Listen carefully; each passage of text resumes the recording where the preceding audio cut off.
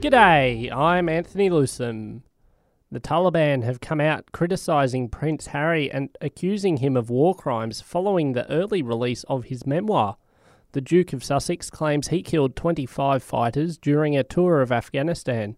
The terrorist organisation saying our innocent people were chess pieces to your soldiers. Royal Marines veteran Ben McBean telling Sky he's not sure why his friend decided to detail the experience. You could kill 100,000 people, but you just wouldn't say anything about it unless it was to the dudes who were there as well. For some reason, he's decided to say it. I don't know. ACT police are asking for your help in locating Tiana Brosnick. The missing 12-year-old girl has not been seen or heard from since 6 p.m. last night. She is known to frequent the city centre or maybe also in the vicinity of Exhibition Park. ACT police urge anyone with any information to contact the ACT Police Communications team. There's been a fresh health warning in New South Wales and Victoria over a deadly bacteria that has killed dozens of kids over in the UK. At least 37 children have passed away from Strep A since the start of September. Officials say while infections are rare, parents in these states should keep an eye out for symptoms. For any Canberrans heading down to the coast this weekend, we've been given a reminder to swim between the flags from the Royal Lifesaving Australia. Read the signs before you get there. Make sure you check the conditions before you get there. And fundamentally, the number one thing on our beaches is make sure you do swim between the red and yellow flags. Local CEO Craig Roberts there.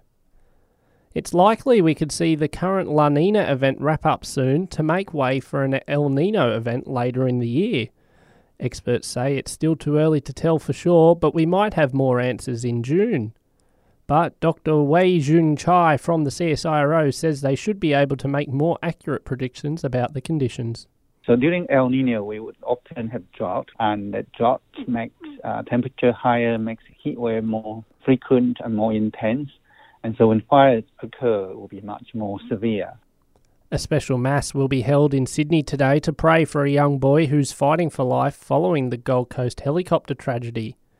10-year-old Nicholas Trajos was on board the aircraft alongside his mother Vanessa, who sadly passed away.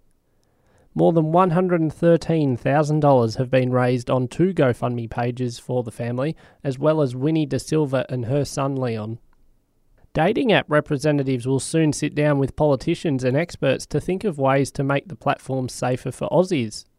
News Corp reports the Federal Communications Minister will hold a national roundtable on January 25. And there's baby joy for Ash Barty. The retired 3-time Grand Slam winner and her husband Gary are expecting their first child. Barty posted a pic of her dog next to a pair of tiny shoes on Instagram overnight, saying 2023 is set to be the best year yet. And that's the latest in the newsroom. We'll have another update for you right here around lunchtime.